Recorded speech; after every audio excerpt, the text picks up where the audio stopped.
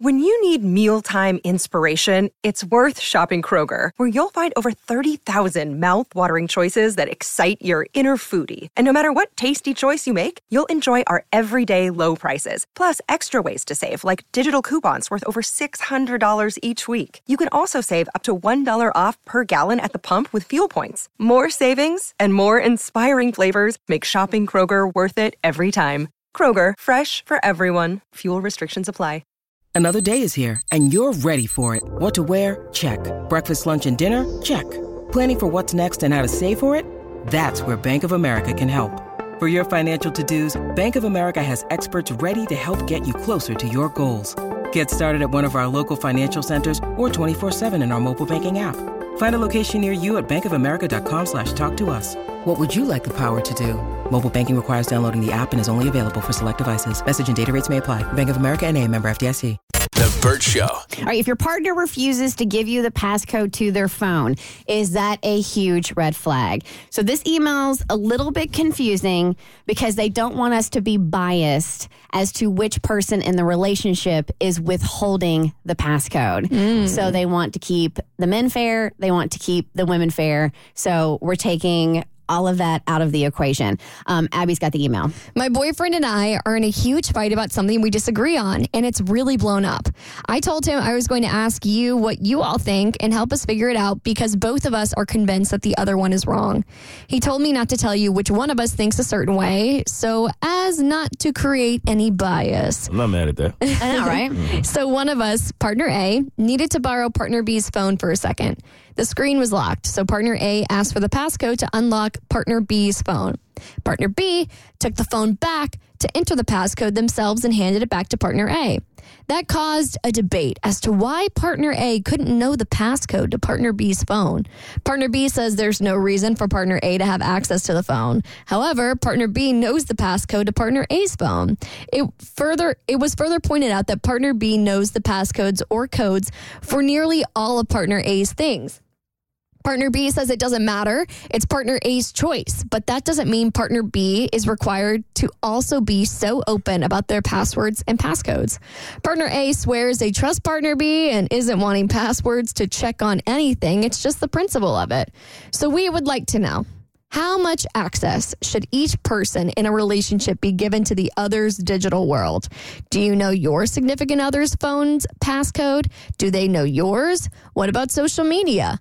Email? Computer logins? Does the level of access change if you are married? Engaged? So in my circumstance, my husband and I been married 6, together for 17. We have all of our stuff. Like, he knows my passcode to my phone. I know his. He knows how to log into my computer. I can log into his. We can log into each other's email accounts. Like, we have access to everything. And that's not honestly for a snooping purpose. It's because I forget to tell him things and he has to read it on his own in my email.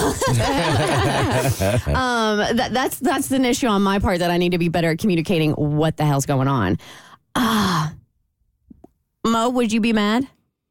Would I be mad? Because you're partner A here, where you want the passcode, but they're not willing to give it up. No, I wouldn't be mad. No? No, I've always kind of felt like in relationships, I think a lot of people believe that you lose your individuality and that you don't have any freedom to have privacy. And I've never been of that cloth. Now, if it was a situation where I was insecure about something and needed to see something and you didn't want to show me, then that would be different. But if you just feel like you are entitled to your privacy and you don't want to give me something, that for me is completely fine. I don't have my significant other's passwords. I don't want it. I don't care to. I trust her, and that's simple for me. So for me, no. So you wouldn't got mad if they grabbed the phone back, put the code in, and then handed it back to you?